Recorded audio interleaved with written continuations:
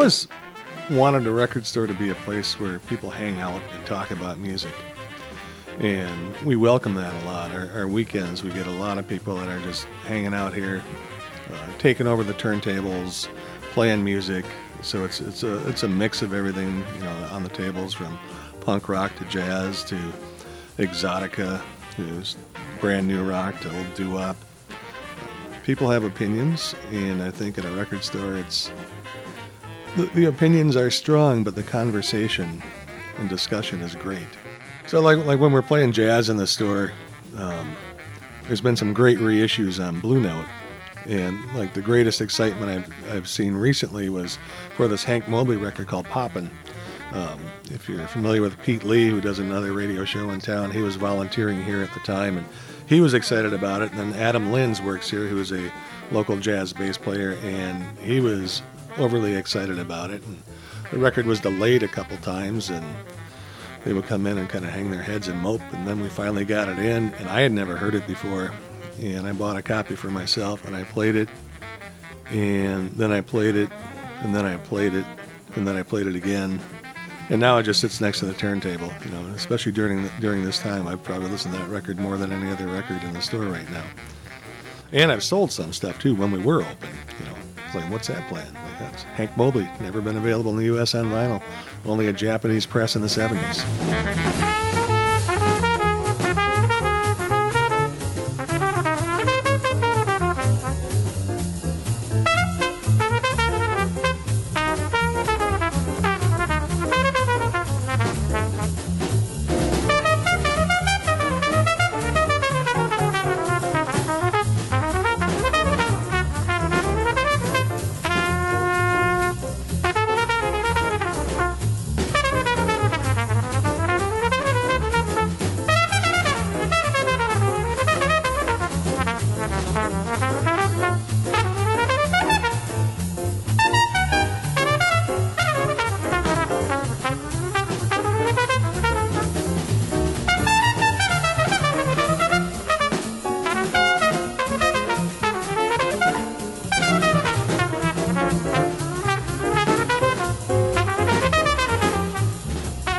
When you have a store, and you just talked about an environment, you create a bit of a clubhouse at times, and you create a safe place for people to come and express their views. And online, that's totally different. You don't get the interaction like you do in a store. And in the past, I was reluctant to sell online because I'm paying rent, and I'm creating an environment, and I want people to come in and see what we have here.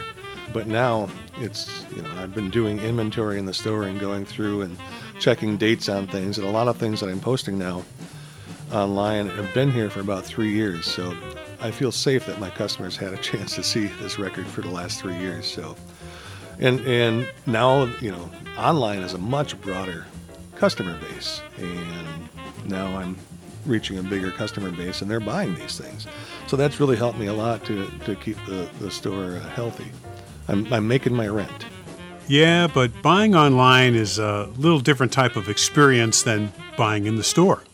Here's an example of buying online. I acquired a very nice collection of blues and jazz from a local musician that had passed away. And we had this Thelonious Monk record in here. It was the Thelonious Monk Trio, then it was reissued in '59 as Monk's Moods with a different cover on it. And this was something that I would not even attempt to sell online just because of the condition it was in.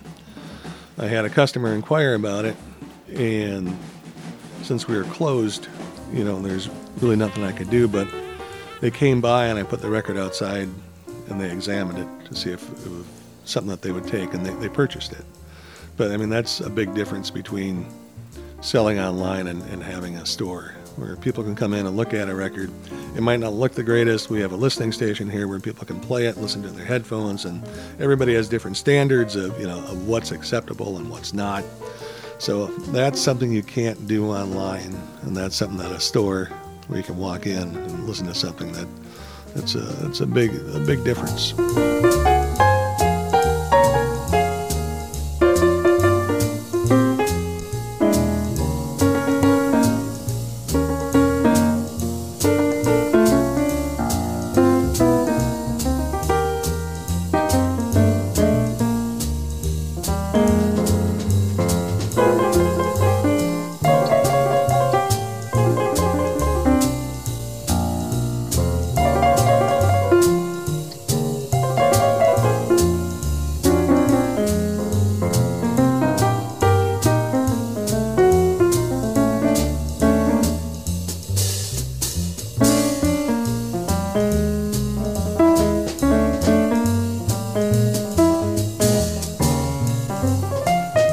Mike Elias is telling about the effect of COVID-19 on his business, Barely Brothers Records in St. Paul. You have little performances right here in the Barely Brothers store. Can you think of any groups that really made a great impression on you?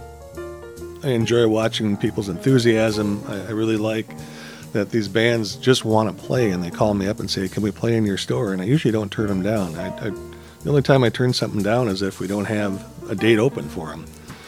But there's this band called Kiss the Tiger, and they played here a couple times, and they did one of their early shows here, and they were really good. And then they've come back a couple times, and each time they get better. The stage presence from Megan, who's the lead singer, is amazing.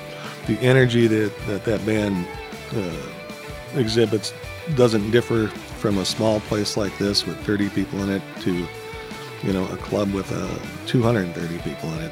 They came in one night before all this went down and played a copy of their new album for me. These folks know how to write. They have these great hooks. It's amazing.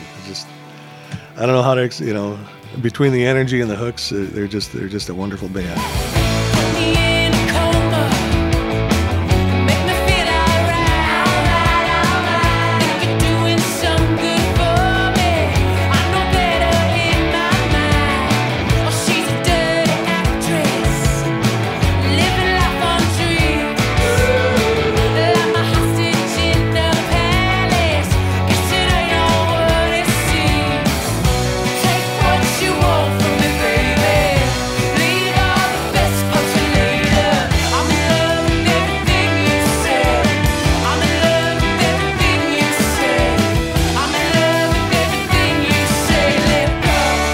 Twin Cities band Kiss the Tiger with I'm in Love.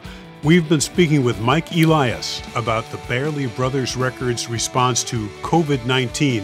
Barely Brothers is online at barelybrothersrecords.com and also on Facebook. This program is made possible by the Minnesota Arts and Cultural Heritage Fund. Phil Nussbaum speaking.